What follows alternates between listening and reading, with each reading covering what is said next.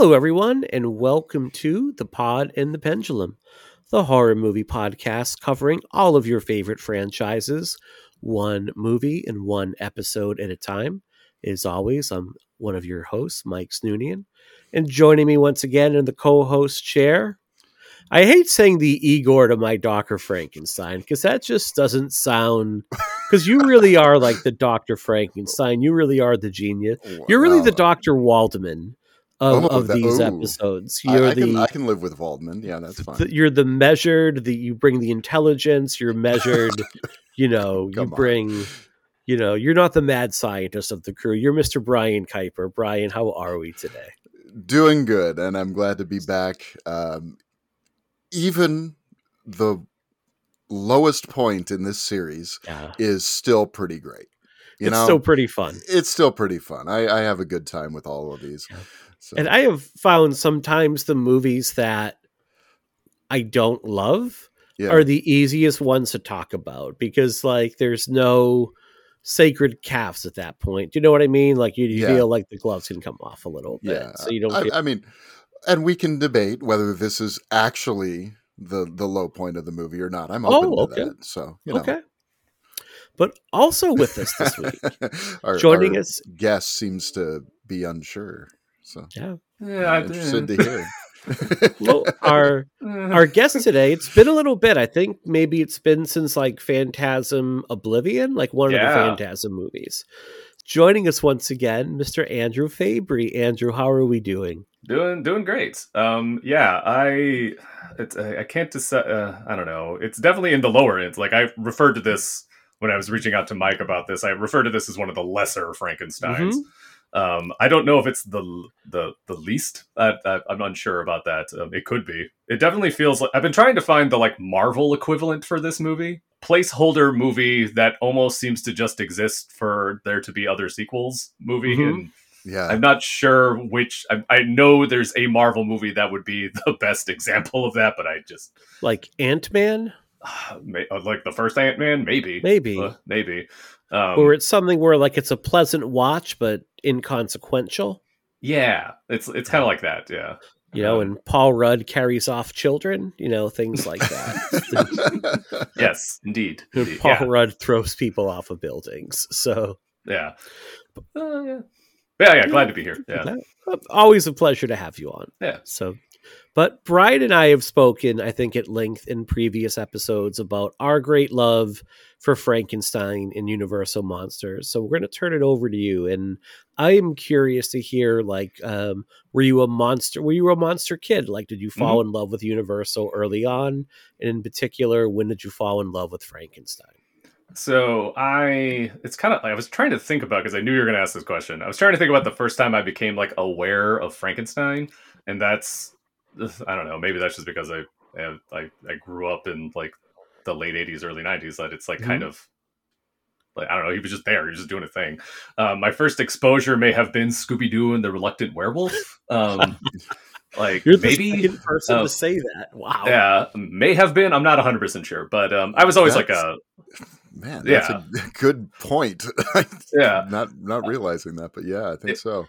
Yeah, and but I remember. So what got me into the Universal Monsters, specifically? I mean, I was a horror kid, even when I was when I was my favorite cartoons were Scooby-Doo and the Real Ghostbusters. So I mean, I was always into that kind of stuff. But I had my avenue into the Universal Monsters was actually through the Phantom of the Opera, but not the Lon Chaney one, the Claude Rains one. Okay. I got really into that. I know it's not as beloved, but I still really like it. But it's got cool stuff, but it's not the best version of the story for sure. But I feel like that is included in the box set. Because they're we need to get 8 movies. We can't do 7, we need 8. Yeah, exactly. And it has a pseudo sequel with Boris Karloff that I can't remember the title. That climax, yeah. Which, I mean, kind of, it has opera in it. It's in color. That's about all that's this, and there's a Phantom-esque character, but not whatever. Anyway, that movie exists. So I had when I was 6 years old, I had a Phantom of the Opera Christmas, and I got that VHS of the Claude Rains one. And the beginning of that particular VHS had this promo for all the Universal Monster movies that you can find these on YouTube really easily. It has like Dracula talking and everything. And at the end of it, there was just like this list of all the movies in the thing with that like 1980s or late 80s, early 90s collect 'em all voice talking. And so that's kind of what got me hooked. And then I just started like, I had already like been aware of these movies existing, but then that was like when I started to seek them out and started like buying my own movies and stuff. Like I got the Wolfman pretty early on.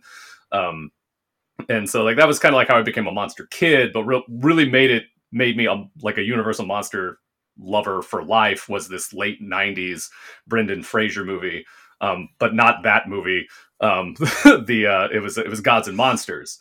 And so the better Brendan Fraser Universal Monster yes, the good one. Well, the Mummy's Mummy's good. It's fine for what it is. I was always disappointed in the fact that it's not really a horror film. I don't know what's wrong with me about that. I should have just accepted it, but yeah.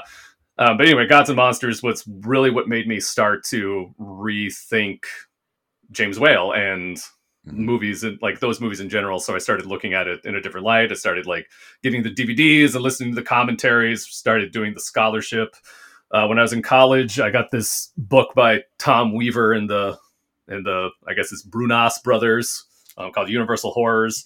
And it was like the first time I found a book that was about these movies in kind of like a scholarly manner. And that's kind of how I got into it. Bride Frankenstein ended up becoming one of my favorite movies. It's on my Letterboxd top 4. And then so when it came to this movie, this is the one that I have seen more than Son of Frankenstein for some reason. But this one we had at the video store that I worked at. And I didn't own this one when I was growing up until I bought that like 8 DVD or that 8 movie DVD set that like you guys are going through. And like I first watched this at some point in high school, not really remembering much about it, but then I would just be out and about looking for Universal Monster stuff. And that's a thing I've been doing since I was a kid, just looking at, I remember at one point I was 11 years old holding up the Universal Monster Pogs in a gas station, thinking about buying them. I was like, I don't have Pogs, I don't need to do this, and did not buy them. But like just to let people know, like there was this early resurgence in the 90s, like in the early 90s of the Universal Monsters, where they just put it on everything. They're on stamps. They're on stamps, yeah. Like you can, if you were to go into eBay right now and just type in like Universal Monsters advertising, you'll find all these weird things like Doritos did a thing, Pepsi did stuff. It was just like a thing in the early 90s. And then when The Mummy came back in Gods and Monsters, it kind of had another resurgence in the late 90s. And so it feels like it was the last time they were really like a bigger part of the culture. Yeah, totally. Like, I grew up with them in the 80s when they were on like every Saturday afternoon. You could watch a Universal Monster movie, and there were like records and books. But then in the 90s, you're right, they kind of got, stamped onto everything, like they could sell product. Yeah, which is weird, but cool at the same time. I got a couple of the postage stamps as well that came out, around that time. So I had them, but I don't know where they are. So yeah, I don't either. And I have that same book you held up. I think it's in the living room because I'm using it for research stuff. But so that's what I read to get ready for this.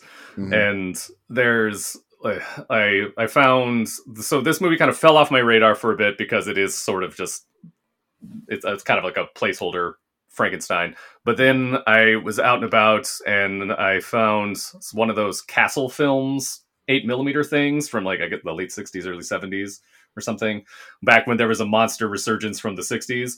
And it was an 8mm digest of this called The Trial of Frankenstein, and I was confused as what this was. And so that kind of prompted me to look at it again. And then about 5 years ago, when it looked like we were going to have the Dark Universe, on Dead Letter, I made this like little let's go through the Universal Monsters universe thing. And that was when I rewatched it, Ghost of Frankenstein again.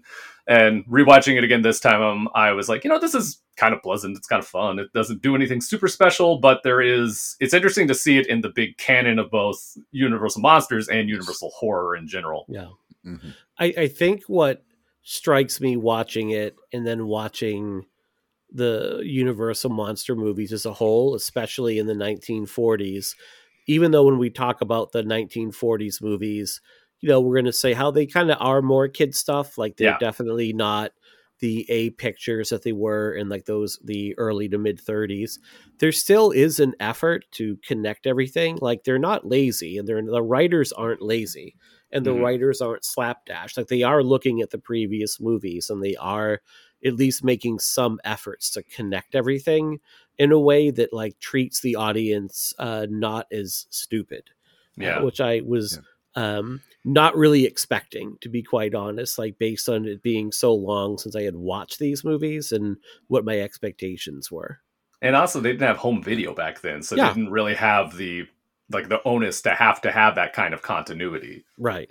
There was no expectation that some nerdlinger was going to go up to them or post online, here are all the continuity errors. How could you do this? Right. Yeah.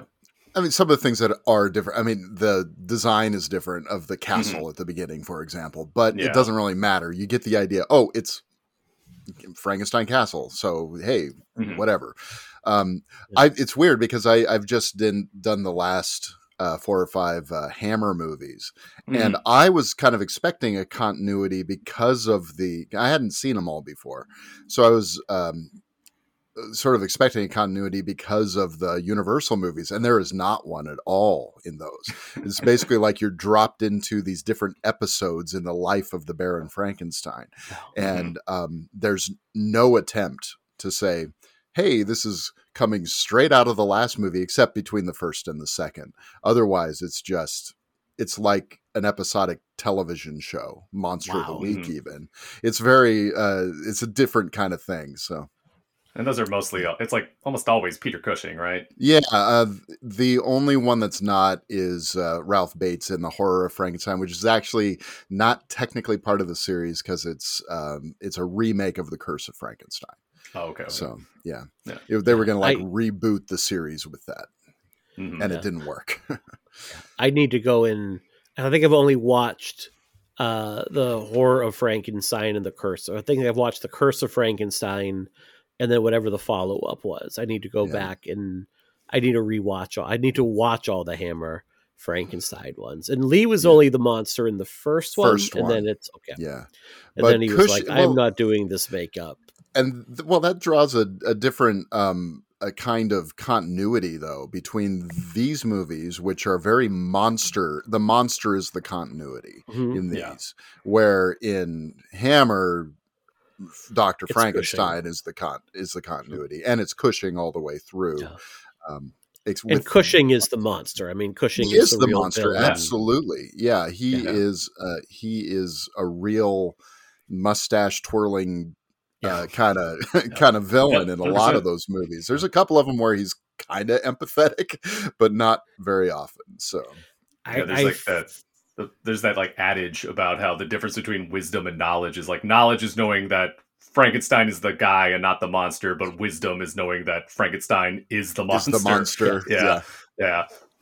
I feel like the Hammer Frankensteins need to get added to the wheel for 2025, Brian. Okay, I'd be down for it, but I need a break because man, 2025. I spent 2 months writing about that. It just took me forever to write about those second 4. We're not here to work you into the ground. How many of those are there? I mean, how many Hammer ones are there? Well, okay, so there are. I guess just Peter Cushing, maybe. Yeah, there are 7 total, but I took out The Horror of Frankenstein. I'm going to move it into a different article because it's a kind of a standalone thing. So, and it's kind of a parody. It's sort of a comedy. Okay. Yeah. So, excellent. Yeah. So it's a different kind of thing. We'll give you a breather. I'm thinking next year, 2025. I'm down for. I'll be ready. I'll be ready for it by then. Yeah. Excellent.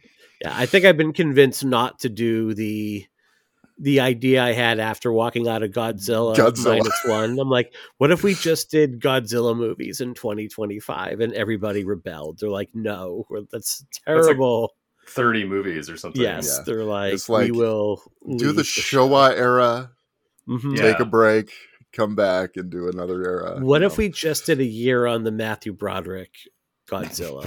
Just that. Just 52 episodes on everything. On that. I think there's a podcast series called like I've never listened to this. I just know it exists, called the Frankenstein Minute, where they just analyze a minute of a Frankenstein movie. I mean, you could do that with Godzilla.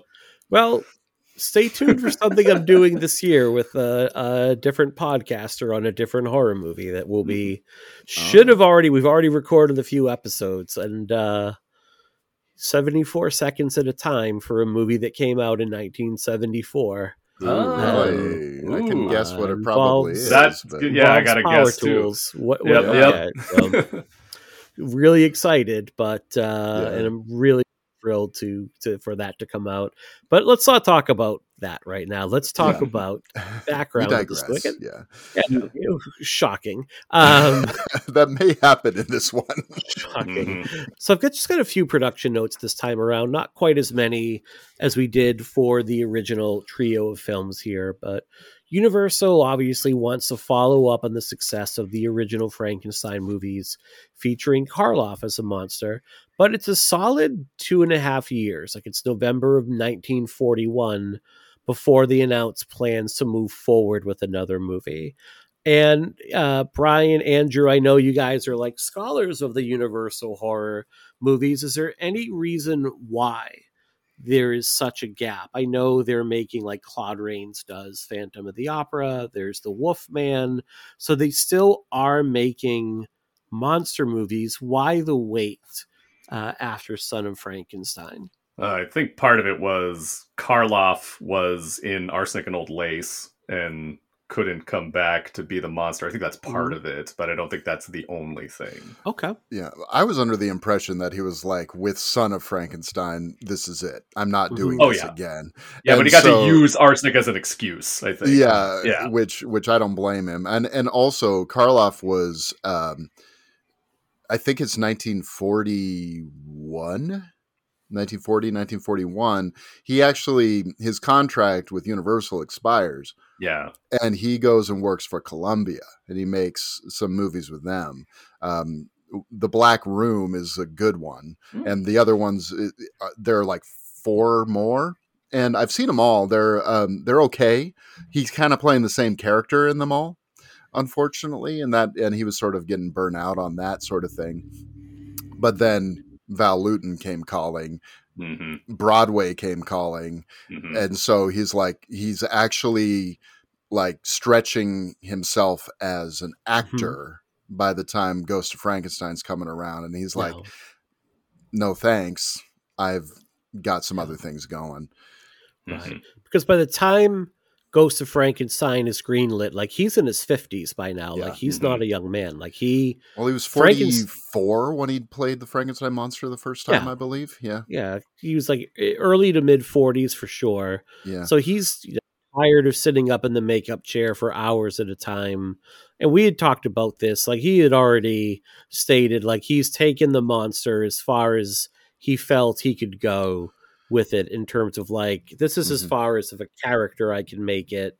And he was kind of afraid that the monster was going to become what Lugosi originally felt the monster would be, which was just be like this lumbering, hulking creature that would grunt and growl. Like, that is what Karloff said. That's kind of all that's really left for the monster to do. So he bowed out. Sort of what he's starting to become in Son of Frankenstein, I think. I don't think Son of Frankenstein gave him a lot to sink his teeth into.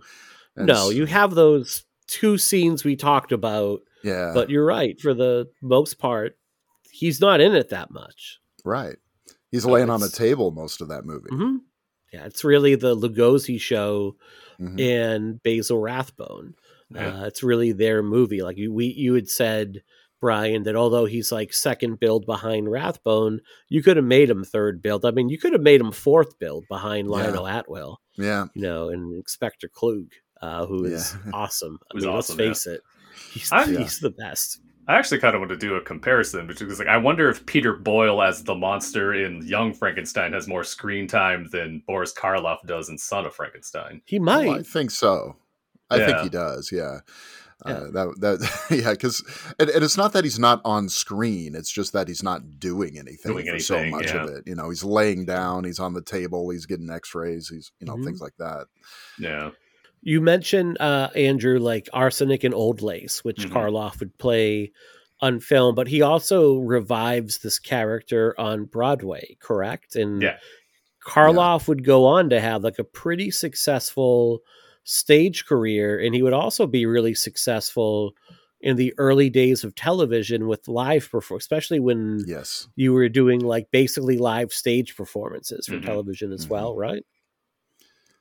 He was a very reliable actor, and people would call upon him because, and you think about, some of these Universal's biggest actors around this era. You've got Lugosi, who unfortunately, he was a morphine addict. He was, money was slipping through his fingers. He would take jobs just to take jobs anywhere he could.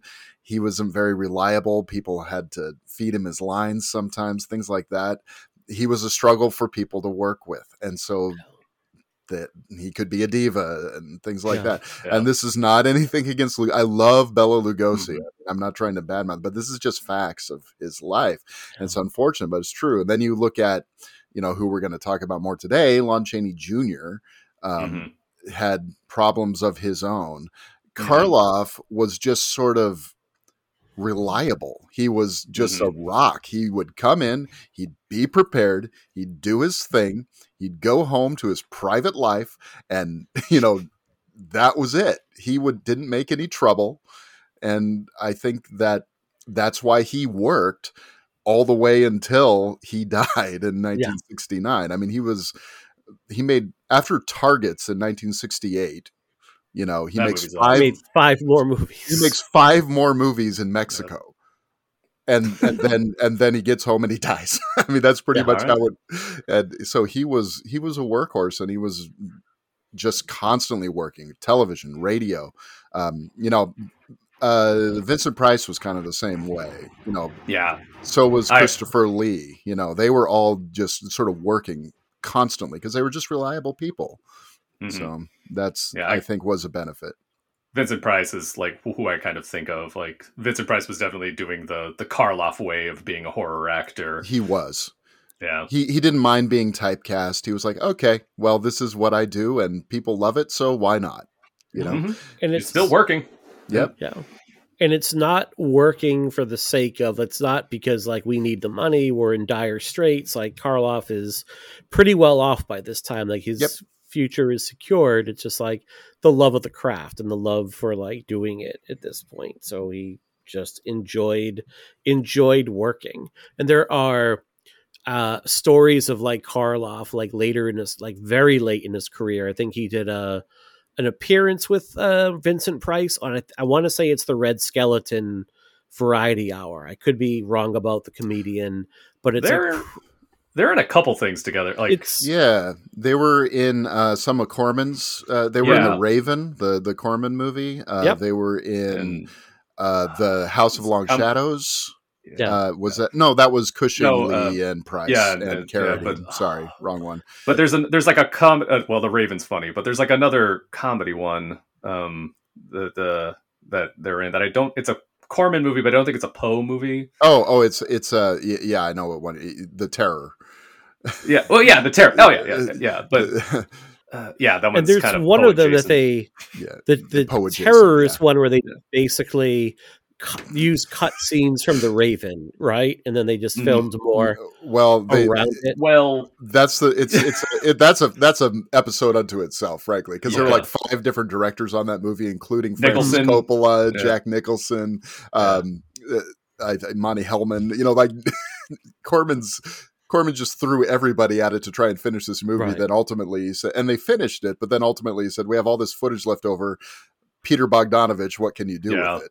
And then he made a masterpiece with Targets. So, which is still, I mean, it's hard for me to pick, but I think that, and that's in my top 3 Karloff performances. Right. So it's that, Body Snatchers, and Bride of Frankenstein, I take it. Yeah. I think I prefer, I just sort of collectively say his performance is the monster, but I think I like his performance in the first one the best. Got it. And he's great in all 3. I mean, as little as he has to do in Son.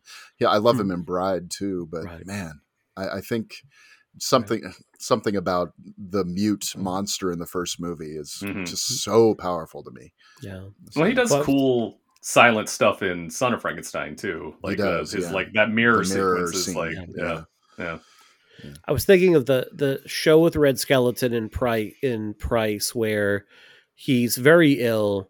He's like basically in a wheelchair when he's not Mhm. on stage. He's using a oxygen tank, Mhm. and when he's on stage, he's able to like throw it off, Yep. do a song and dance number, perform marvelously, and then kind of go back to his chair and Yeah. get assistance at that point. But like when the camera was on him, you would not know anything. Like he was suffering from any ill health effects whatsoever. right. Like he was just on. Like he was just that kind of performer. So Yeah, those are the stories I've Karloff read. was Are brilliant, just that, like he just bounded Yeah. out of the chair when it was time to Mhm. go on. Yeah. Yep. Mhm. So Karloff bows out. Needless to say, we'll talk about his replacement here. Probably not quite as effusively, but we know we do have kind words for.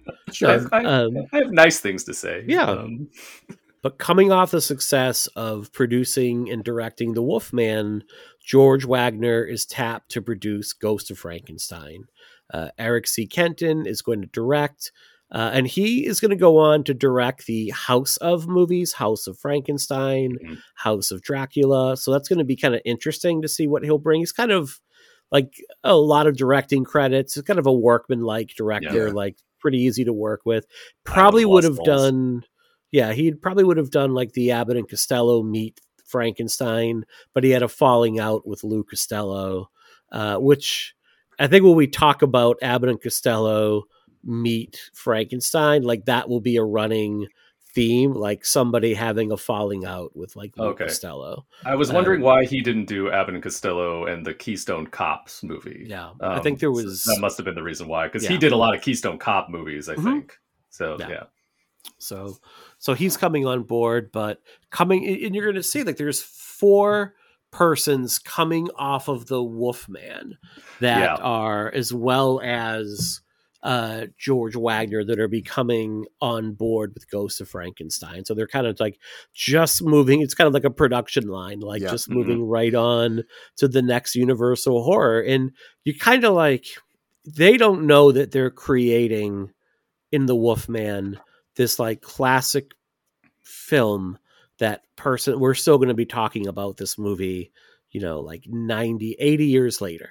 Mhm. We're still talking about the Wolfman. Like I absolutely love that. That's probably one of my 3 favorite Universal monster Me too. movies. And in no small part to the performance of the man who's going to be putting on the flap top and the black boots, Mr. Lon Chaney Jr., who's stepping in to play the role of the monster. And he is going to play 4 iconic monsters in Universal canon.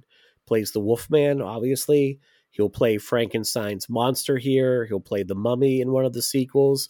And he also plays Dracula in Son of Dracula in 1943. What can we say about Lon Chaney Jr.? It's very troubled. Like he's someone that had a lot of personal demons. He suffered from alcoholism, and it feels like he's someone who lived in the shadows, the shadows of his father, the man of 1,000 faces, Lon Chaney Sr., but also lived in the shadow of both Lugosi and Karloff and the prestige that they earned from like their performances in the early Universal movies. Yeah, I think he's really being groomed to take their place. He's supposed to be the new Lon Chaney, Karloff, Lugosi, and he's just Well, he's not really named Lon Chaney Jr. He's Creighton Chaney, isn't he? Creighton Chaney, and I don't think Chaney was necessarily even their last name, as I recall. It's been a while since I've read that up on that. But I'm not sure that Chaney is quite up to that task. Yeah. I'm sorry to say it because I really do like him as an actor. I think he's great in The Wolfman. I think he really knows how to play Larry Talbot. He gets that one. He's good as Lenny. Yeah, that's what I was going to say. He is terrific as Lenny in Of Mice and Men in 1939. And I think that it's one of those things where, and I also love his last great performance, which is in Spider Baby, yeah, which is so good. It's sort of like his targets, if you will, and yeah, kind of, yeah, it's his swan song there, and but I think he was sort of forced into these other roles, and he just wasn't quite capturing what made Karloff's performance so special, and I don't think anyone ever really did after Karloff. So, and I like Lugosi to some extent. I like Glenn Strange in the role fine and everything, but there's I just watch his performance in this, and I'm like, he like hardly ever changes the expression on his face. Yeah. It's so stiff.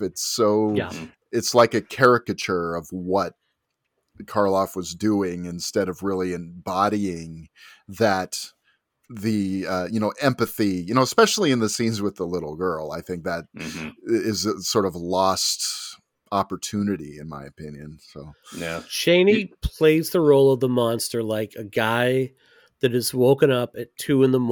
in a strange home that has to use the bathroom and is like stumbling around in the dark trying to find his way to the bathroom.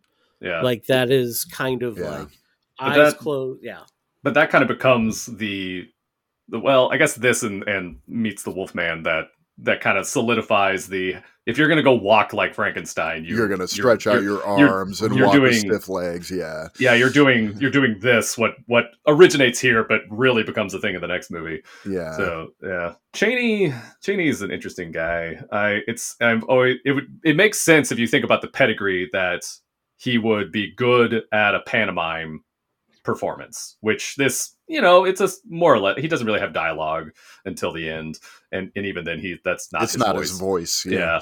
Which, God, how cool, or how not cool, how funny would it have been if he tried to do that like stereotypical Bela Lugosi accent that we all tried to do. But anyway, like he's like, you would hope that he would have some of that from his dad to like be able to do that thing, but it just does not happen. And there's reasons for that, I'm sure, but like you feel like somewhere on paper, people are like, oh yeah, he's Lon Chaney's kid, he can handle this, and he's not bad, but he's definitely doesn't have the like pathos that Karloff does. Yeah. Well, you look at those old Lon Chaney Sr. movies, and he was a remarkable pantomime actor. I mean, and it's a shame that he couldn't transition. He died before sound really took over, because he had such a great voice too. And he only had that one movie. Yeah, he did, the remake of the Unholy Three. Yeah. But it's so it's kind of tragic, and I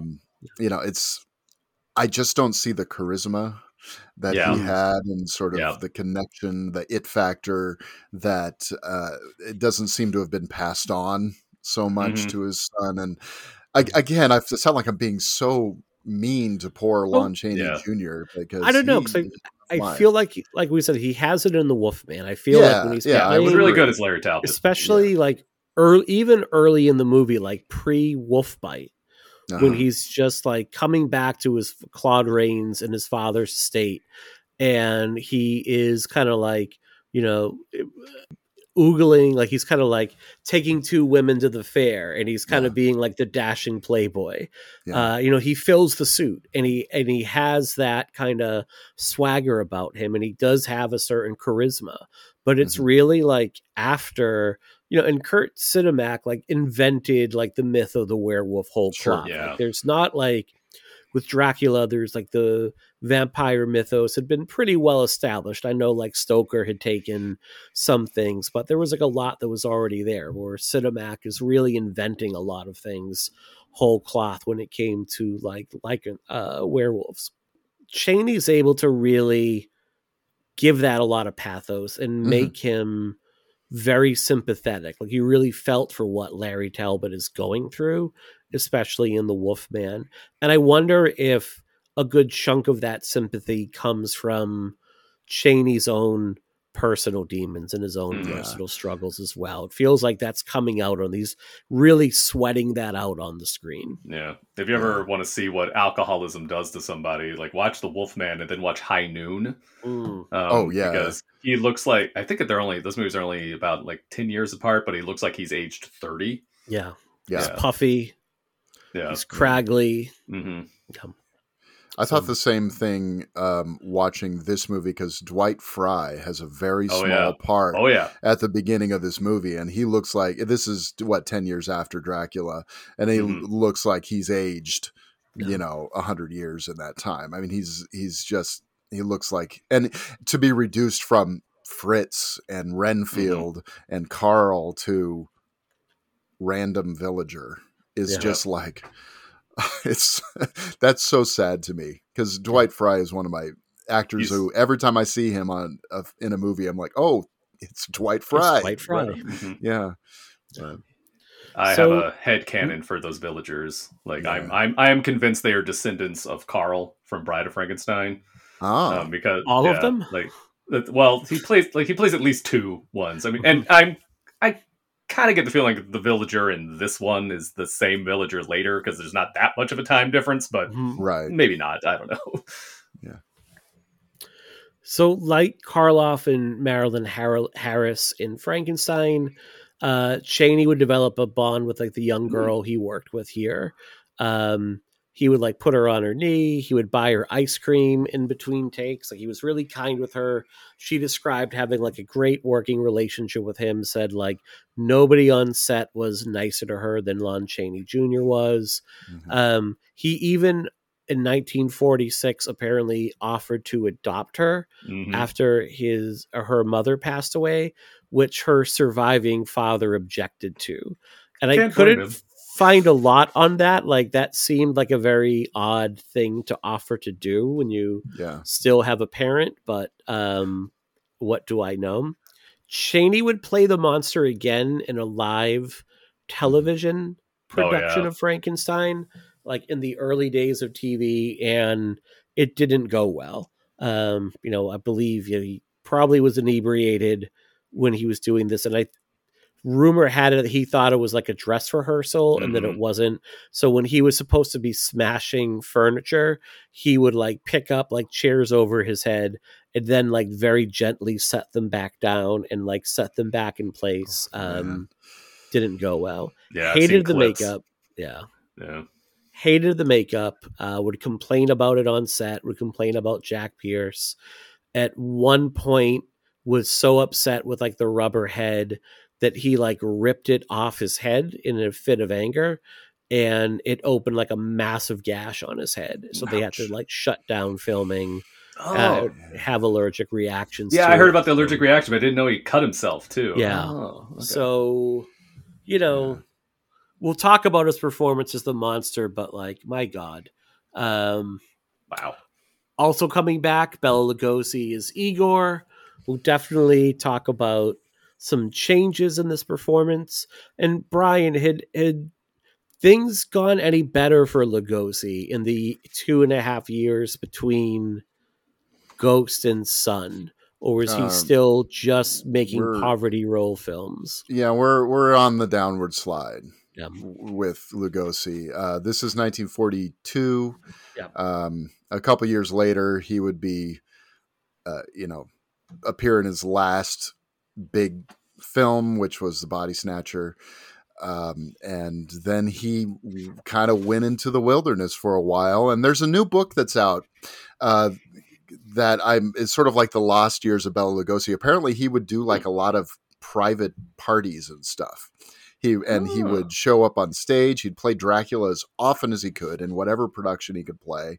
And I'm really interested in reading this book. I haven't had a chance to do it yet, because these have always been considered kind of the lost years between 1945 and when he started showing up in Ed Wood films. But it sounds like he was just working, doing anything he could. I mean, he'd like show up at kids' birthday parties, whatever he could get paid for. So I know. I mean, this is. I'm thinking of him like doing balloon animals, which is Like, whenever someone mentions kids' parties, the first thing I think of. Yeah. It's like, look, it is a wolf. Ooh.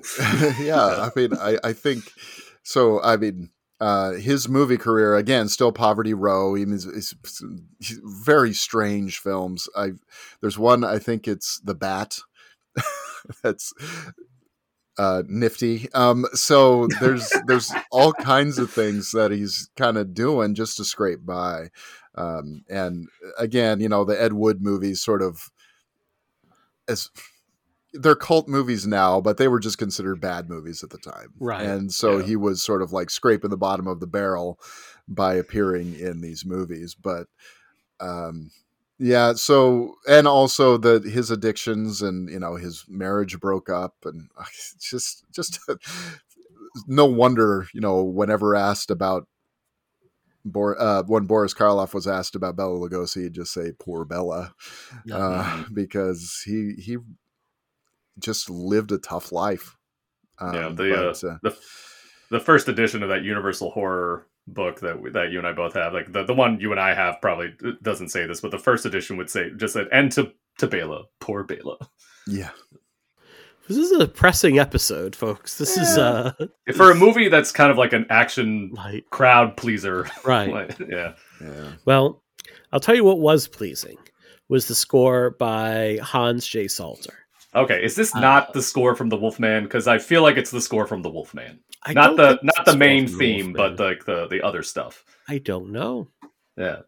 There's like a lot of Wolfman stuff in this, other than just Bellamy and Anchors. But I mean, the opening credits is the background is the same thing from The Wolfman, like the forest and stuff. And so, like, I feel like it's the same. I feel like it has to be recycled. But people bring up how good the score is.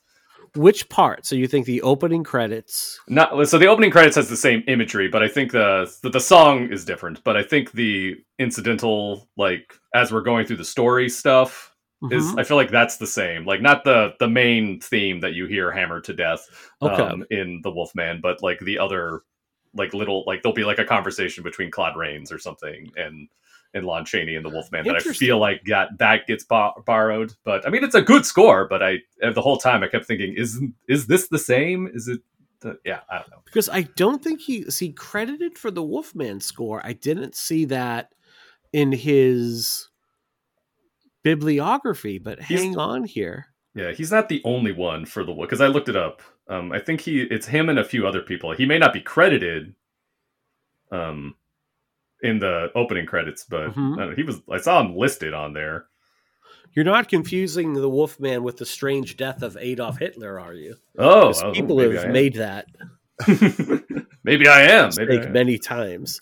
No, but he does work on like a number of Universal horror movie. He does House of Frankenstein, Creature of the Black Lagoon, couple of Invisible Man movies.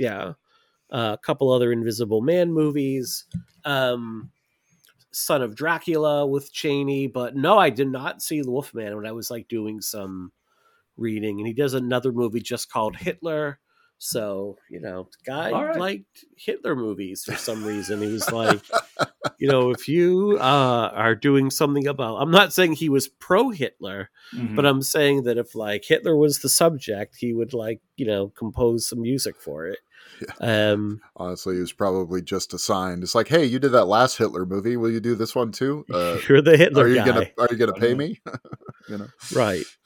I made a note here, like when I was watching this, the scene where Chaney is like reaching for the lightning, like when they're leaving the village and he's reaching for the lightning.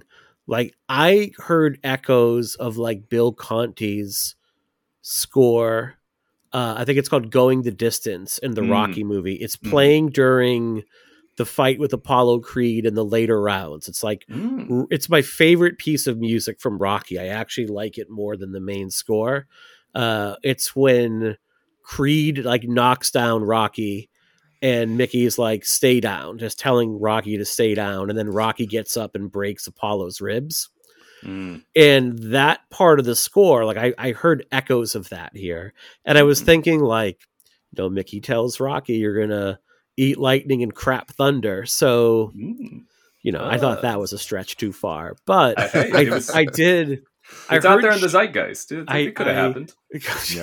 Definitely, Ghost of Frankenstein was in the zeitgeist in the 1970s. Well, Frankenstein in general is in the zeitgeist. Right. Like Bill Conti, he's just watching, TV. Even shades of like Han and Leah's like love theme in Empire Strikes Back. I heard a few notes of that seemed to like come from this. So definitely felt like a score that was, definitely heard by some folks and was pulled from. So sure.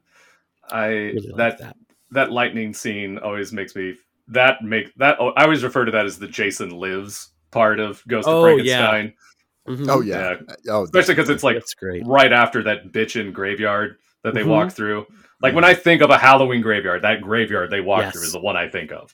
And then he gets struck by lightning and has his like Jason Lives moment. And, And Igor repeats his line from Son of Frankenstein. Your father was Frankenstein. Your mother was the lightning. Like it was the first thing that he had never thought of it before. I think maybe it's not in the notes. It might be worth mentioning also Evelyn Ankers here because she's sort of looks like, as much as Lon Chaney Jr. is sort of being groomed to be the leading man of the Universal horror movies, she seems to be put in here as, the leading lady of these. So she's in Wolfman, Ghost of Frankenstein, Son of Dracula, The Invisible Man's Revenge, which is like my second favorite Invisible Man movie, believe it or not. It is a good one, yeah. It's pretty cool. So just is she in Man-Made Monster like also? I don't see it here, but okay, maybe not then. Yeah, she's in Hold That Ghost. I'm just kind of reading names here now. Yeah, but A and C, yeah. Weird Woman, The Mad Ghoul. That's it. No, it was The Mad Ghoul. That's what I was thinking of. The Mad Ghoul is. There we go. So yeah, I mean, it's released in March of 42. Considered a success. It actually gets mostly positive reviews. Like it actually is considered pretty strong, like not quite as strong as the other Frankensteins, but does pretty well and gets decent reviews. So, they're going to return to that well. But let's talk about this movie a little bit. And I guess I want to ask, because this is a point in that Universal Horrors book that you have, like one of the things they discuss in there is the difference between like a horror movie and a monster movie. And I wanted to maybe start the discussion with that because like a horror, and they make a good point where like a horror movie, it discusses our own fears and it can get very nuanced and we can discuss, you get like very psychological and we can get into like our own inner turmoil and we can externalize these things. And that's what makes a really good horror movie work. Whereas like a monster movie is just like, here is a really cool creature design and it's running around smashing things, doing monster things. They're not really kind of getting into any sort of existential dread. No. And I'm wondering, where do you think Ghost falls here? I kind of think it's a monster movie.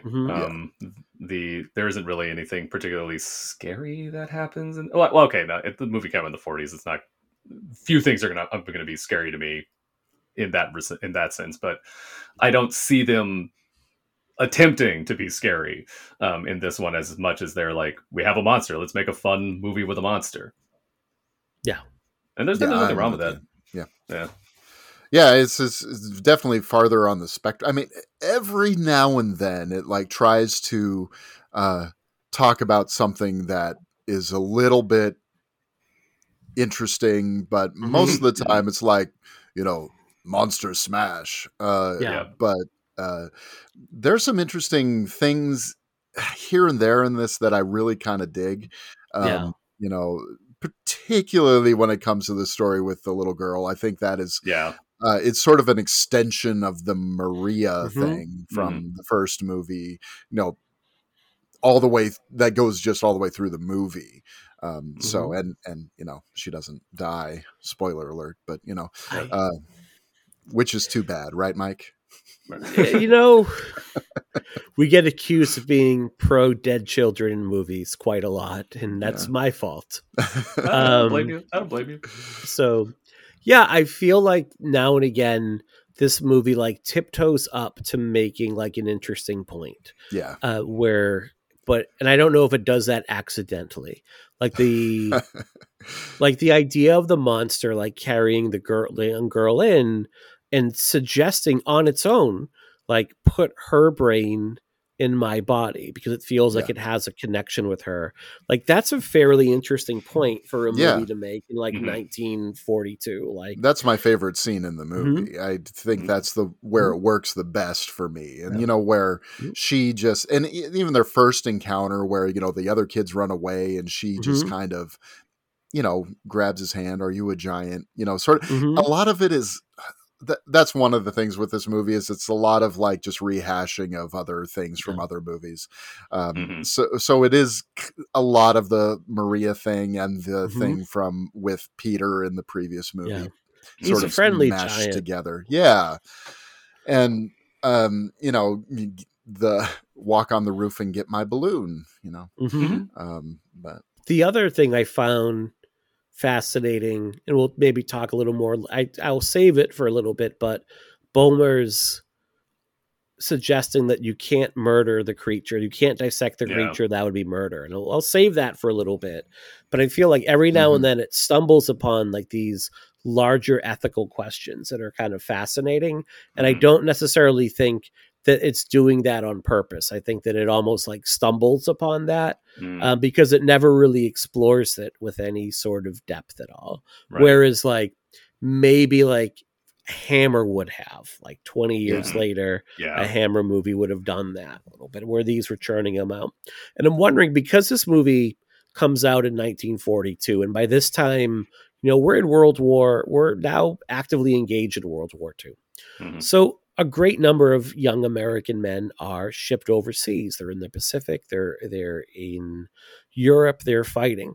So a large part of your audience is gone, like they're engaged in warfare. Do you feel like this movie and a couple that follow, do you think they're specifically designed for children? Do you think that these that Universal is saying our audience are going to be like kids that are going to be 8, 9, 10, 11, 12 years old? I think that double feature that made Son of Frankenstein be a thing, I think that like a lot of kids probably went to that. And so that's probably when they started doing, and Maria being such a big fixture of that kind of makes, and you know, Peter, whose acting is not the best, but I mean, like, I love Peter. But I mean, like, but Peter's legit. I mean, that's how a kid would act. I mean, like, I'll give him that. And so I think, that's when they kind of start to see that. And then especially with the later movies, when they start doing the Monster Mash thing, that definitely has more of a kiddie fair thing to it than like a I don't know, a pathos ridden horror film, if you an elevated horror, if you want to use that derided term. But I'm kind of, this is where they start becoming, you know, Saturday morning fare, which is not a bad thing. I mean, I think there's a good thing for that too. And you can have ethical things or ethical questions in a monster movie too. I mean, that's what the Iron Giant is, I guess. Like, Yeah, I'm with you. This is, to me, I think this is absolutely directed towards children and saying, you know, and it really does carry through all the way to Abbott and Costello Meet Frankenstein, that this is supposed to be something that will appeal to, you know, the widest audience we possibly can. And, you know, because, you know, we just, that's just, there's not like a demographic target necessarily, but it's like, okay, so let's give ourselves, let's make sure that we can get the little kids all the way up to their moms won't hate taking them to this, you know, too, I suppose. But I don't know who knows? Maybe I get the idea that in the 40s and 50s, it was like, okay, Sonny, go on to the movies, you know, leave me alone for a while. I hear stories like that from, you know, like Joe Dante and things like that, tell stories like that all the time. So that may well have been the case. You know, it's like somewhere for the kids to be, so that, you know. What do we make of Chaney's performance as the mom? We kind of hinted at it, but let's maybe dig into it a little bit here. I feel like we kind of hinted around it a little bit here, but digging into it, I think the biggest thing that stands out is not only is the monster unable to speak in this one, but he's completely mute. Like when Chaney is performing as the monster, he doesn't make any sounds whatsoever. And it's odd and kind of disconcerting. Like he's completely mute and kind of led around. And he's not quite at the place that he's going to be in another movie or two where the monster is really just like a glorified, like hired goon. But we are quickly approaching that here, right? I don't think it's a bad performance I mean, because like I said, there ends up being something kind of accidentally iconic out of it. That this is, when we ape Frankenstein, we tend to go off of this and Lugosi's performance in the next movie. But it works for what it is, but it does for what this movie is. I think he has a pretty good performance with the little girl when they have those scenes together. But other than that, it's just like, this did not need to be Lon Chaney Jr. necessarily. It could have been, I mean, I don't know if Glenn Strange was already doing stunt work then, but I mean, like, so. Well, one of the things I feel like he was cast was like, hey, here's a big guy, who we have under contract, and let's capitalize on the fact that he was the Wolfman, and he fits the suit, so go, that's kind of what it feels like. That like there wasn't a lot of thought put into it necessarily. Will he work as this character? No, and he does okay. I mean, it's just kind of this is, I think, my feeling of the movie as a whole. It's just kind of uninspired. It's just sort of lackluster. Even like the lighting is so different from the other movies. It's very flat. It's very flat lighting. It's just, there's no shadows and harsh angles, and there's none of that stuff. Those qualities, the expressionist qualities and things like that make the first three kind of special as far as their look goes. They kind of bring that back in the next one, but and in like the design of the lab equipment is so boxy and boring. I mean, there's just not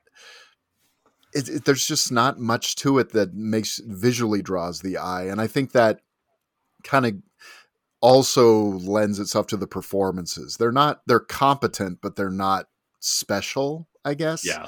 That's kind of how I feel about this movie as a whole. I mean, it's entertaining escapism for, 68 minutes, but there's not much else that makes me go, oh yeah, let's, I gotta watch Ghost of Frankenstein again right this second, because physically, Chaney definitely fills the part. You mentioned, he does. Like Karloff was too small. 230. Yeah, you mentioned how like Karloff was cadaverous, like especially in that first movie, because Karloff was like, face it, like dirt poor and not eating, like how thin he was and how they had to really like bulk him up for a lot of it. And Chaney is built like a linebacker. He's 6'3", 230 pounds. He's about 280 once he's under all the makeup and costume. Yeah. So he looks monstrous. The problem is like Karloff was able to give not an athletic performance, but there's like a sense of menace, and there's a sense of like he could move, right? And he could actually physically move in that role, despite the back problems, despite the advanced age. You almost want to yell, like Chaney has this one thing he does where he like those old action figures you would get where you would like twist the body and then let it go and it would like let unwind like a karate chop type of deal. Yeah. Like it's almost like this slow backhanded chop that it would do. Like everything is slow. Everything is like laborious with it. It's kind of all of that kinetic movement that made Frankenstein like visually exciting is gone here. And it's a slog. And it kind of like, I made a note, like this is the shortest of all the movies. This is only like 67 minutes long. And it feels much, much longer. And it's weird because they even kind of pad it out with this backstory sequence where they just flashbacks of the previous movies, and a creative previously on, if you will, right, yeah. But not done in an artistic way, like in Bride, where they sort of recap the first movie and the first, they do it so, speedily and efficiently and effectively. Here it's just sort of like, oh, let's show clips from the first three movies. I fell asleep twice, like rewatching it for the show, like because on Thursday I called out from work because I just wasn't feeling my best, and I'm like, you know what, I'm gonna rewatch this afternoon, get a little jump, and I'm on the couch, and twice, like I fell asleep during this movie for a couple minutes because it's just like it's a bit of a slog to get through, and there are fun bits to it. I mean, I'm not saying this is terrible. One thing I do appreciate for a lot of the flaws of the film, I do appreciate the attempts at continuity with Son of Frankenstein. Like, and this is something I think there's like a really interesting movie, and I would love if Del Toro's Frankenstein does really well and they make a follow-up to it. I would love if they go this route where the village is in dire straits. Like, no one is visiting anymore. There's no food. Everybody is in financial peril. Everybody is ruined at this point. And all that's happened is like tragedy after tragedy after tragedy. Like that, it to me is a really fascinating thing to follow. Like, I love the first couple minutes. So I love that they're referencing plot points from Son of Frankenstein. But it's like, no, Igor's body's been riddled with bullets and the monster is in the sulfur pit. Like, they're following the trajectory of what had happened before. I just realized that that's exactly what Springwood is like in Freddy's Dead. Yeah, you're right. It's but just less Roseanne Barr in whatever they do next. So I wish they would have followed this more, but instead you get, well, go ahead and destroy the castle, I guess, and then they end up freeing the monster. Now, for all that continuity that I just praised, it is super weird that the monster's like fur-lined shirt disappears. That shirt is so fun. Well, one of the things that I noticed, though, watching this is when he's first brought out of the sulfur pit, he's wearing, like that, except it's like the fur has burned off of it. Has it? Yeah, and so that would make sense. Then so when he's first covered with all the crap, all the dust and stuff like that, it is like that poncho whatever shape thing that he had, and then it's not the open jacket, Okay. Yeah, so I think that there is that there, but when you see him, a scene later, or two scenes later again, he's clean and he's wearing his look from the first movie, and it's like, did they find a new suit? I don't know. Give him a bath, hose him down. Guy? Yeah, I think so. Well, and they travel, right? They they leave the town of Frankenstein, apparently, and they go seek out Frankenstein's other son, brother, which is just like, oh gosh, are you kidding me? I mean, I'm sorry. When I first hear that, it's like, okay, so let's shoehorn something into this plot. That's what that feels like. But I don't remember. There's some explanation as to why Rathbone didn't do this. Maybe he was busy being Sherlock. I have no idea. Sherlock Holmes, yeah. I don't know, but there's, because apparently they intended it to be Basil Rathbone again, but then they didn't do that. So he could not be bothered. Yeah. What do you make of my claim that this movie's a bit of a slog? Am I being too harsh here? There's definitely some for a movie that's only 67 minutes long. It does definitely have some lulls. But it's got some fun highs. Like, I mean, like, I like that walk through the graveyard. I like him getting hit by lightning. Yeah. Kettering's like the sequence around Kettering's death is, interesting. Like, why? So you guys talk about, why do you have a kill switch? Like, why do you have that lever? Why do you have like the poison gas stuff? Ludwig? Yes. What's up with that? So there's like little things like that pull that, that get me into the movie. But yeah, there's just so. I couldn't figure it out. Like where the poison gas is, because he's a psychologist. Yeah. Correct? Or he's like I guess a brain surgeon. He's a brain guy. Okay. He's like, yeah. Which so he's a is maybe psychiatrist back of the then mind, I think he's is what it says on his placard. He says yeah. you know the kind of people that I treat here, I think he says at one point, which is like, hey, we are getting dangerously close to pathologizing. Yeah. Can't speak. You get what I'm saying about mental illness. This guy definitely did some lobotomies. Is kind of the vibe that I get. Uh-huh. So he's like the forebearer to like Jeffrey Rush in House on Haunted Hill, basically. Out there. Yeah. Okay, great. Is this poison gas in his own basement, or is it in like the asylum? Like I don't know. I have no idea where his like office building is. Is it both? And his house, like, is it the same thing? Evelyn Anchors is just around a lot too. Like, is it the same place? Like, why would you want poison gas in your house? Like, if your dinner party goes too long, like these guests won't leave. Guess I got to poison them. I guess maybe you heard about like Bedlam, and so like maybe that's why you have that, like, in the event of, or like there's a riot. Maybe, but even then, I feel like I'm being generous there. So yeah, it's a bit much. Yeah. What say you, Brian? Oh well,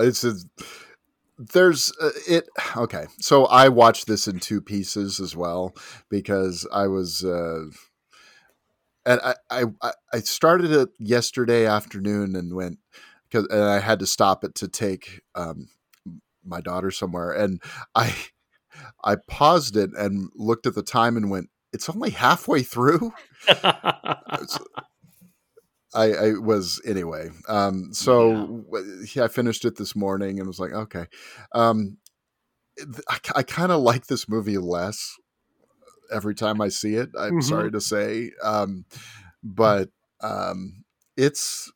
like we've all said, it really does have its moments. It's just, as a whole, it doesn't hang together as well as the others in the series. And it is fun. I put a note here, like, things might go better for the monster if he maybe just stopped randomly picking up little girls. Because it seems like nothing good ever comes when he's like, oh, there's a young girl, I'll just pick her up. Because this just leads to bad things, right? And that's, listeners, that's life advice for you in general. Yeah. Like, see a young girl on the street and you're tempted to just pick them up, don't. Nothing good will come of it. Mm-hmm. I did back when mustache, like when Movember was a thing, where you like grow a mustache for November. Like one November I had a mustache and I was out in a grocery store, and this like kid fell down, and I was like, I can't help that kid. I look a certain part right now. I have to leave that kid in the aisle and go carry on with my life. Yeah. That's great.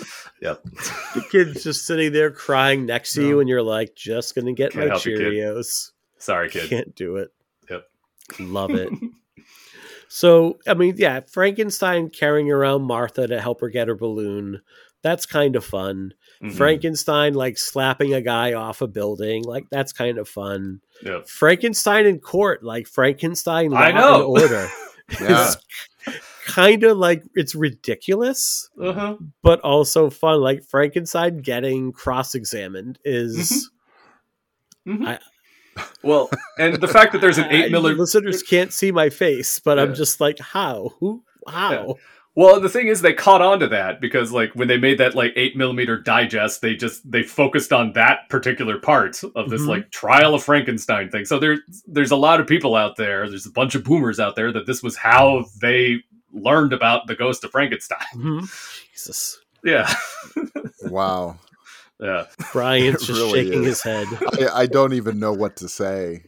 Brian, do you think you have like a 10-part series on Ghost of Frankenstein? No, I do not. You think you could commission this with Man or Vellum? No, I don't think so. You sure? Yeah. I think you do. Aim high. So you can do this. We'll talk about it, We'll talk off air. 6 minutes at a time. Okay, we'll break this into a 10-part series. Lugosi is back, and Igor is still a lot of fun to watch.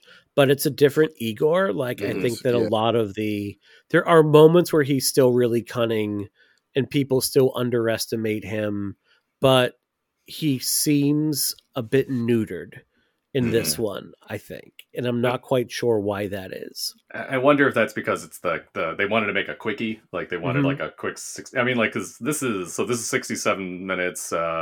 The other one is like Son of Frankenstein. It's like 100 minutes. Like I wonder if that's part of it. Like he doesn't get the time to do more. Yeah. And maybe that's one of just the issues in general. But even then, that would have just made the movie feel longer. So yeah, I don't know. He just doesn't get, like, Son of Frankenstein. Lugosi is really having the time of his life, and he really is the highlight of that movie. It's my favorite Lugosi performance. Like, I prefer it to Dracula. Here, like you said, Brian, he's like kind of like playing the hits again, like he's saying like, but it doesn't come off the same way. Well, he doesn't really get like his opportunities to. There's no revenge story that was so compelling in the last one. He doesn't get to sort of use the monster as his instrument of, retaliation or whatever. So that was kind of what made him kind of this fun villain in the previous movie, and he just doesn't get any of that. He kind of just says, "Oh, I'm going to take you to be healed," and then he essentially lays on a table. Again, he's sort of relegated to Karloff's role in the previous movie, and it's a shame. Yeah. And like speaking of, well, you first, Andrew. No, you first, Andrew. So, like thinking of Karloff now. Okay, I don't really buy into them having like an antagonistic relationship, like like Bela and Boris. But I do know that. Yeah, I don't buy into that. But as funny as that scene in Ed Wood is of that, but I do, however, know that Bela definitely was envious of Karloff's there's no doubt. career, and I think he probably got a little added joy that he got to do so much more as Igor than Karloff got to do, and so he got like a little extra, like, oh yeah, you think he's awesome, I am also awesome. So he's kind of putting that energy out in Son of Frankenstein, but since it's just against Chaney, he doesn't have that extra subconscious, like, I don't know what else to, energy to put out. Yeah. Maybe, I don't know, maybe I'm reading into it too much. Doesn't have the same guy to play off of. Doesn't have that same. Yeah. And like you mentioned in the last one, Roland V. Lee, sort of pushed for Lugosi to have a bigger part in Son of Frankenstein as well. So he didn't have that advocate in Earl C. Kenton, right? Is that his name? Yeah. And so, so he directed Lugosi in Island of Lost Souls too, though. I mean, one famous cameo, but yeah, it's a small role, but that's also one of his memorable ones. I mean, Devo is a band because of that. So. That's right. That's right. I do love him in that movie. So yeah, that's a good point. No, but I think there is something to what you're saying there about like having that, not adversary, but having that chance to say, and especially because he was supposed to play the monster originally as well, and saying like, okay, well now I'm really going to bring my A game here. And also it was the first role he really got to play in 2 years. So it was a chance to really like show what he could do for the first time in 2 years. And Lee kept writing material for him to keep him on board for the whole shoot. So he had to bring if he stopped bringing his A game, Lee might have been like, okay, I think we have enough at this point. I think we're good. Yeah. So he kind of had to do that. Where here he's just kind of playing his role. He does have that one moment where he confronts Ludwig and you get a little bit of that menace again, which you see in the Burgermeister scene. But here, again, it just feels more subdued, where he blackmails Ludwig into creating or fixing the monster. But I think like Hardwick's performance as Ludwig is so kind of milquetoast that it doesn't really do much here. And to be honest, like, I don't really buy Igor as like a blackmailer, because it's a guy that is like a dude with a broken neck that's been hung for stealing bodies. Like, who's going to listen to this guy? Right. Like, and he's going to say like his dad created Frankenstein's monster. It's like, yeah, we know, like that's kind of a pretty famous thing, like not his fault. Don't worry about it. Right. He doesn't seem to he doesn't seem to have enough on him to pull off blackmail against him. Okay. But here's my thought. Okay. All right. So we haven't talked about the titular ghost yet. Oh. Okay. So like before we were recording, I kind of feel like Curse of Frankenstein is a better title for this movie. If only because I don't think the ghost is actually a ghost. I think it's a ghost. Like when they wrote it, it's a ghost. It's supposed to be a ghost. But Colin Clive was dead. They didn't bother getting a different actor to play, so they had Hardwick play the ghost as well. And in my mind, that's not a ghost. That is his ego telling him he needs to do this. And so I think that, again, I might be being generous here. I think Igor had already saw what he could do with Wolf. So it's not just that he could blackmail Wolf, but he also knew that he could kind of work the genetics. Like he is still a Frankenstein. And so I kind of feel like the titular ghost is just Frankenstein's ego being like, no, you got to do the science stuff. And I think Igor plays into that. He's not really like, the blackmail is an easy thing for us as an audience to put in, but I think that that's also the thing that he's kind of getting at. Like, I was able to kind of convince Wolf to do this. I bet I could convince Ludwig. They're brothers. They got that in common. They'll want to do this anyway. So like that's kind of how I think how it sort of works, but maybe I'm being generous, but nonetheless. I don't know, because Ludwig seems genuinely horrified at the prospect of doing this. Like he doesn't seem he seems genuinely like, please don't tell anybody that was my dad. Like he wants to distance himself from that, where like Basil Rathbone's Wolf is more about restoring honor to the family name. And really restoring his father's legacy. Ludwig seems to want nothing to do with that, is trying to protect his daughter from all of that in genuine, and then, leaves a diary out for her to find. So good call there. Yeah. So like I think there is this, and this is the last movie with a Frankenstein in it, I think, like with an actual Frankenstein relative. I think there's a daughter or a... Oh, is there a daughter? Or a niece. I'm pretty sure that they're taking... that's right. Because they're in the next one, Maliva takes Talbot to Frankenstein to cure him, but he's dead, and it's the niece. Okay. And so I kind of think that there's this curse of Frankenstein where we just have to do the science.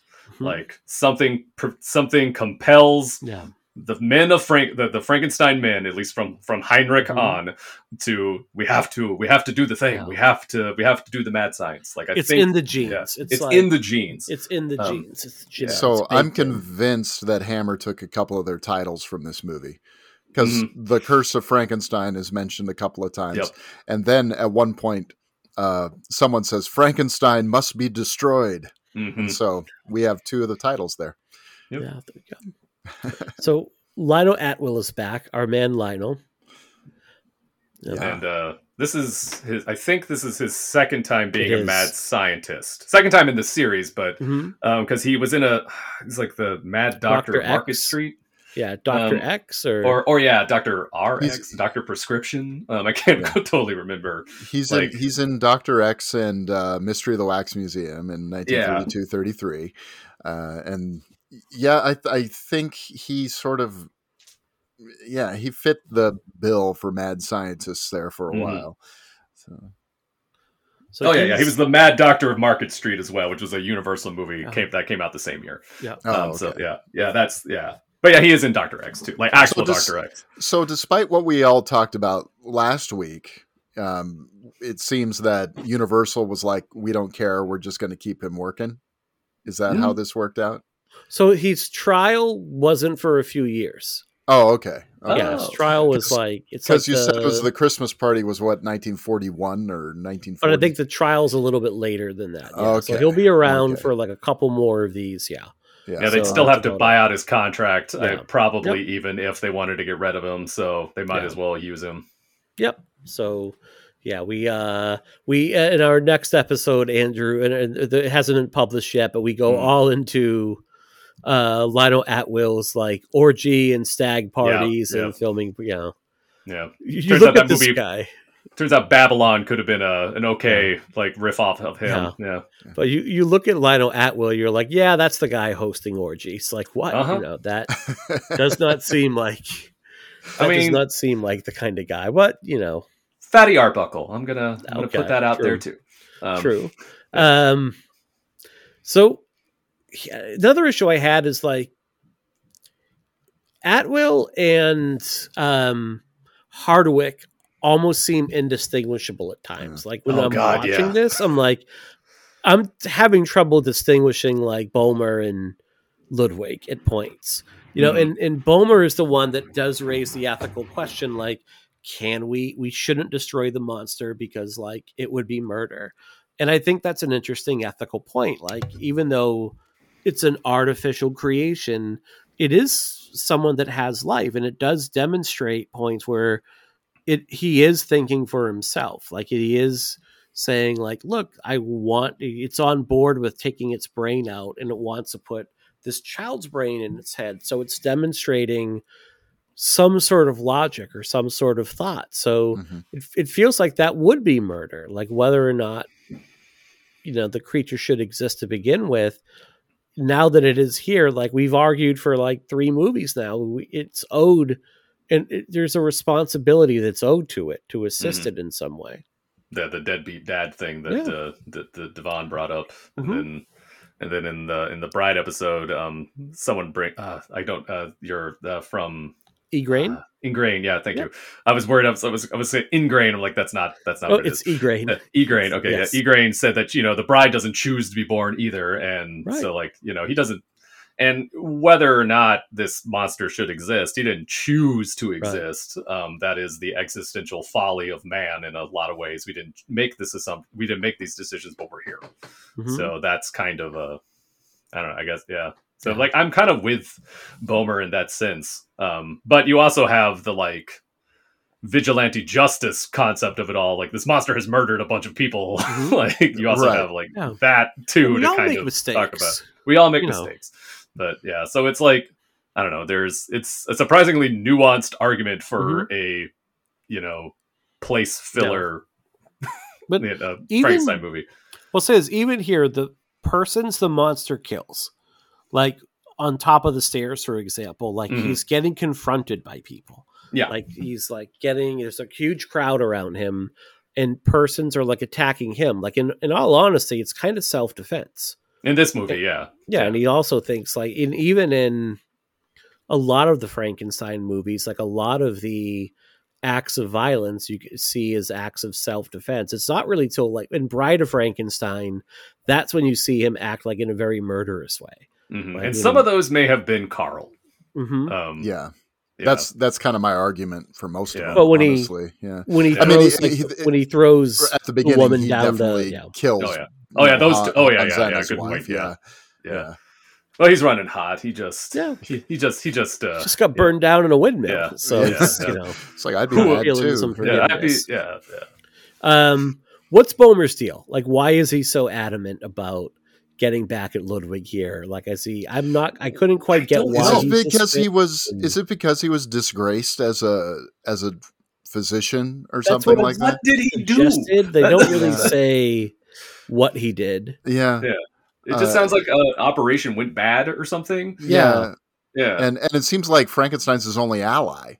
And he's just like, I'm going to take this opportunity to prove that I'm still a good surgeon or whatever. I don't know. I don't know. It's very muddied.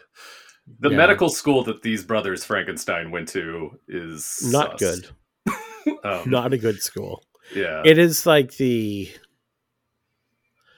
don't want to denigrate anybody's degree, so I won't say any, but it's just, it feels like a mail order, you like maybe you send in some stamps and you get like a degree and it's like, you're a doctor, Got it out of a cereal box. Yeah, basically. Yeah. I do like the end of this movie. It's all going haywire. You got poison gas. You got crazy ass villagers. You got Bela Lugosi's voice coming out of Lon Chaney's mouth. Igor will live forever. Yes. Oh my god. Yeah. Which how do they determine that? I gotta say, there's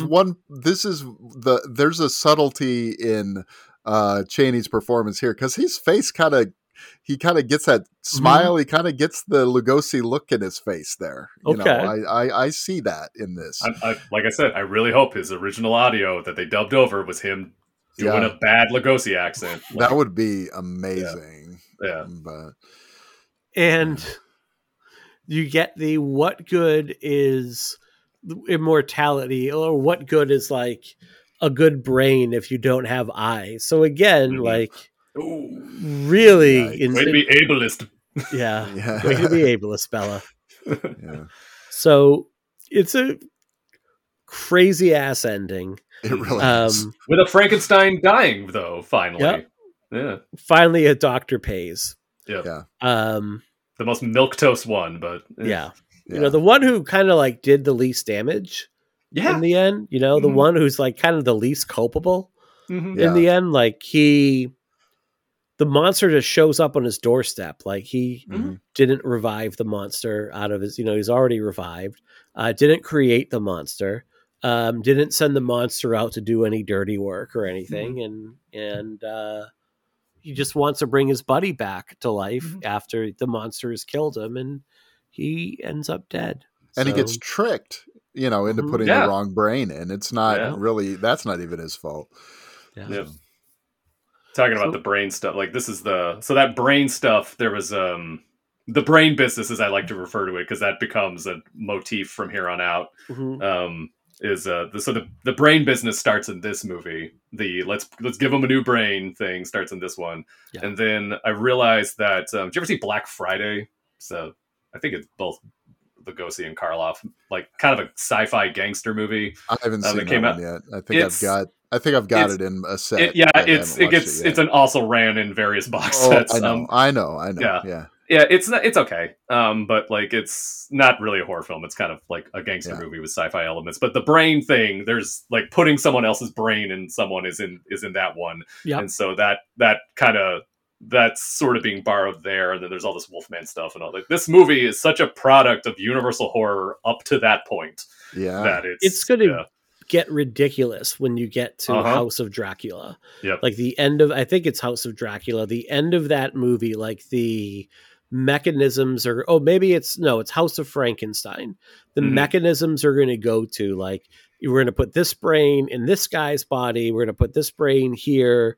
You're going to become a werewolf. And it's just like trying to keep track of all of it is going to be fun next week. I think. There are forums devoted to that. Yeah, we got to add that to the bingo card. You know, brain switches, brain swapping. Absolutely. I remember finding a Universal Monster forum where people are like, "Wait, whose brain is in the monster at the end of the House of Dracula?" Like. Right. But look, this will carry over because in the next film, in Frankenstein Meets the Wolfman, now like Chaney Jr., which is more of a Wolfman sequel than a Frankenstein. It really movie. is, yeah. Yeah, it really Civil War of that. This is it's going to be kind of a running motif. Like by the time you get to House of Dracula, like Frankenstein's in the movie for about 30 seconds, really. Yeah, like he makes Dracula's barely in House of Frankenstein, so yeah, that's true. Yeah. You're going to get like a brief cameo of the monster at the end, but really, like from this point on, you're going to get Frankenstein's monster is that kind of lumbering henchman without a lot of agency of his own. But going forward now, you're going to have Chaney Jr. as Larry Talbot and the Wolfman, and Lugosi playing the monster. And Lugosi was a little fun fact for next week's production notes. You know, in the original cut of the movie, he speaks and he's like, "I'm blind and I'm talking." And apparently, like his dialogue was laughed at and ridiculed, so they cut all of it. And it just made his performance like that much more ridiculous. It just looks like the monster is stumbling for no reason. That's right. Because they ignore the fact that he is blind in that one too. So it's just sort of like they made it look like Lugosi's a fool. It's sort of that was a big element that sort of, I think, said, okay, they laughed him off the screen, and so Lugosi was that was sort of the end of it. You know, within a couple of years, he was in exile essentially. Yep. Or Bela. Yeah, absolutely. Absolutely. So is that book No Travel Returns? Is that? Yeah, no, yeah, that's the name of the book. Okay. I haven't read it yet, but so. it looks really interesting. I'll put that on my list. Yeah. Well, all right. Any final thoughts on Ghost of Frankenstein before we sign off for the day? I think Chaney is the mummy in the Mummy's Curse. And with that lumbering way of acting, I'm wondering if he puts in a better performance as the mummy. He plays the mummy like a couple times. I think. Yeah. The Mummy is sort of my least familiar franchises, honestly, as far as these go. They're not my favorite. I feel bad about that, but yeah. They can't all be winners. They can't all be winners, indeed. Yeah. Well, Andrew, thank you for coming on with us, my friend, and of course, tell us what's going on in your neck of the woods. What's going on with the Dead Letter podcast? So we got Sundance stuff coming up next. By the time this is up, we ought to have our Sundance, we do a selection of Sundance titles that we talk about. And so we'll have that one up probably by the time this is up. And then the Oscars nominees get up pretty soon. And so we usually do 1 or 2 episodes just devoted to the Best Picture nominees, where we kind of just talk them through and stuff. And so that'll be January and February. And then, in the summer, we're kicking around some ideas for our summer series. Cause we try to have like a good, 6 to 8 episode run about something. Last year we did, because of Oppenheimer was out, we did Atomic. It was our Atomic summer. And we did the episode of that I'm really proud of, that if y'all want to seek out, is we did a double feature of Them and Matinee. Oh, excellent. Nice. Yeah. And I put I programmed a few little shorts in there as well. Like I put the Duck and Cover short in there, and we talked about that a little. And episode 8 of Twin Peaks, The Return. And so I had a whole program for that set out. So if you want to look that up, that's the one I'm particularly proud of from the summer. But deadlettermovies.com, and we are on Instagram at deadlettermovies. You can find me on Letterboxd as I think you can just search Andrew Fabry, Fabry, and you should be able to find me. I'll be your friend. Excellent. Excellent. Yeah. Thank you so much. And Brian, how about yourself, my friend? We've kind of joked around about all of the stuff that you have going on and all that you're writing about, but what's going on with Movies for Life, and what articles do you have coming up? Well, I've slowed down on the writing a little bit. I just needed to catch breath a little bit, but you just said how you're writing a 10-piece. Well, I know. I just finished my big piece on the last Hammer films, but I gotta slow down a little bit. So that'll should be coming out sometime next month. And then Bloody Disgusting, I'm writing about the original Gojira. Nice. So that should be in the column pretty soon, if it's not already. And then Movies for Life, we just recorded our first official episode of the year, with a snowbound double feature of The Grey and Fargo. Great. And so we had a lot of fun with that double feature, so excellent. Apologies to our listeners in Minnesota. All right. Where can folks find you? Oh, you can find me various socials at Brian Waves 42. So Twitter, Instagram, Letterboxd, Blue Sky, Threads. I have a handle on all of them, though I don't use any of them except Letterboxd all that often. Sorry to say. So, very cool. All right, listeners. Well, make sure you are following our site, podandthependulum.com. It's where we post all of our back episodes. You can leave us reviews there that'll go to Apple Podcasts and such. And you can also leave us some notes there. We've actually gotten some great little interactions with some of our listeners there as well, which we really appreciate. Follow us over on Instagram at Pod and the Pendulum. Follow us at Bluesky at Pod and the Pendulum, and Twitter at Pod and Pendulum. And I'll be honest, I use social media less and less. Like that last site, Twitter's just becoming depressing to go on to. Like I should probably spend less and less time over there, but we'll find places to interact with you because like interacting with listeners is fun. Yeah. One way you can interact with us is to rate, review, and subscribe to us everywhere you get your shows. Reviews go a super long way to helping new listeners find us, and we would really appreciate if you would leave us 5 stars and a few kind words. If you get a moment, you can do that. That would be great. Another way to help, consider becoming a patron of the show by going to patreon.com/pod in the pendulum and go there. We have a lot of bonus content up there. We have some other goodies up there as well. Almost 50 hours of content up there so far, and we should have double that up there by the end of the year. We'll be back next week with Frankenstein meets the Wolfman. We're getting kind of like the Marvelization of the Universal monsters, which is interesting because Universal monsters would try to become Marvel with the Dark Universe, and how awfully that failed. But we're getting our first attempts of that here with Frankenstein meets the Wolfman, and we'll be back to talk about that next week. And Andrew, you'll be back, I think, with House of Dracula, right? Mm-hmm. Yep. Looking forward to having that on in a couple weeks. So we'll talk to you all then. Take care, everybody.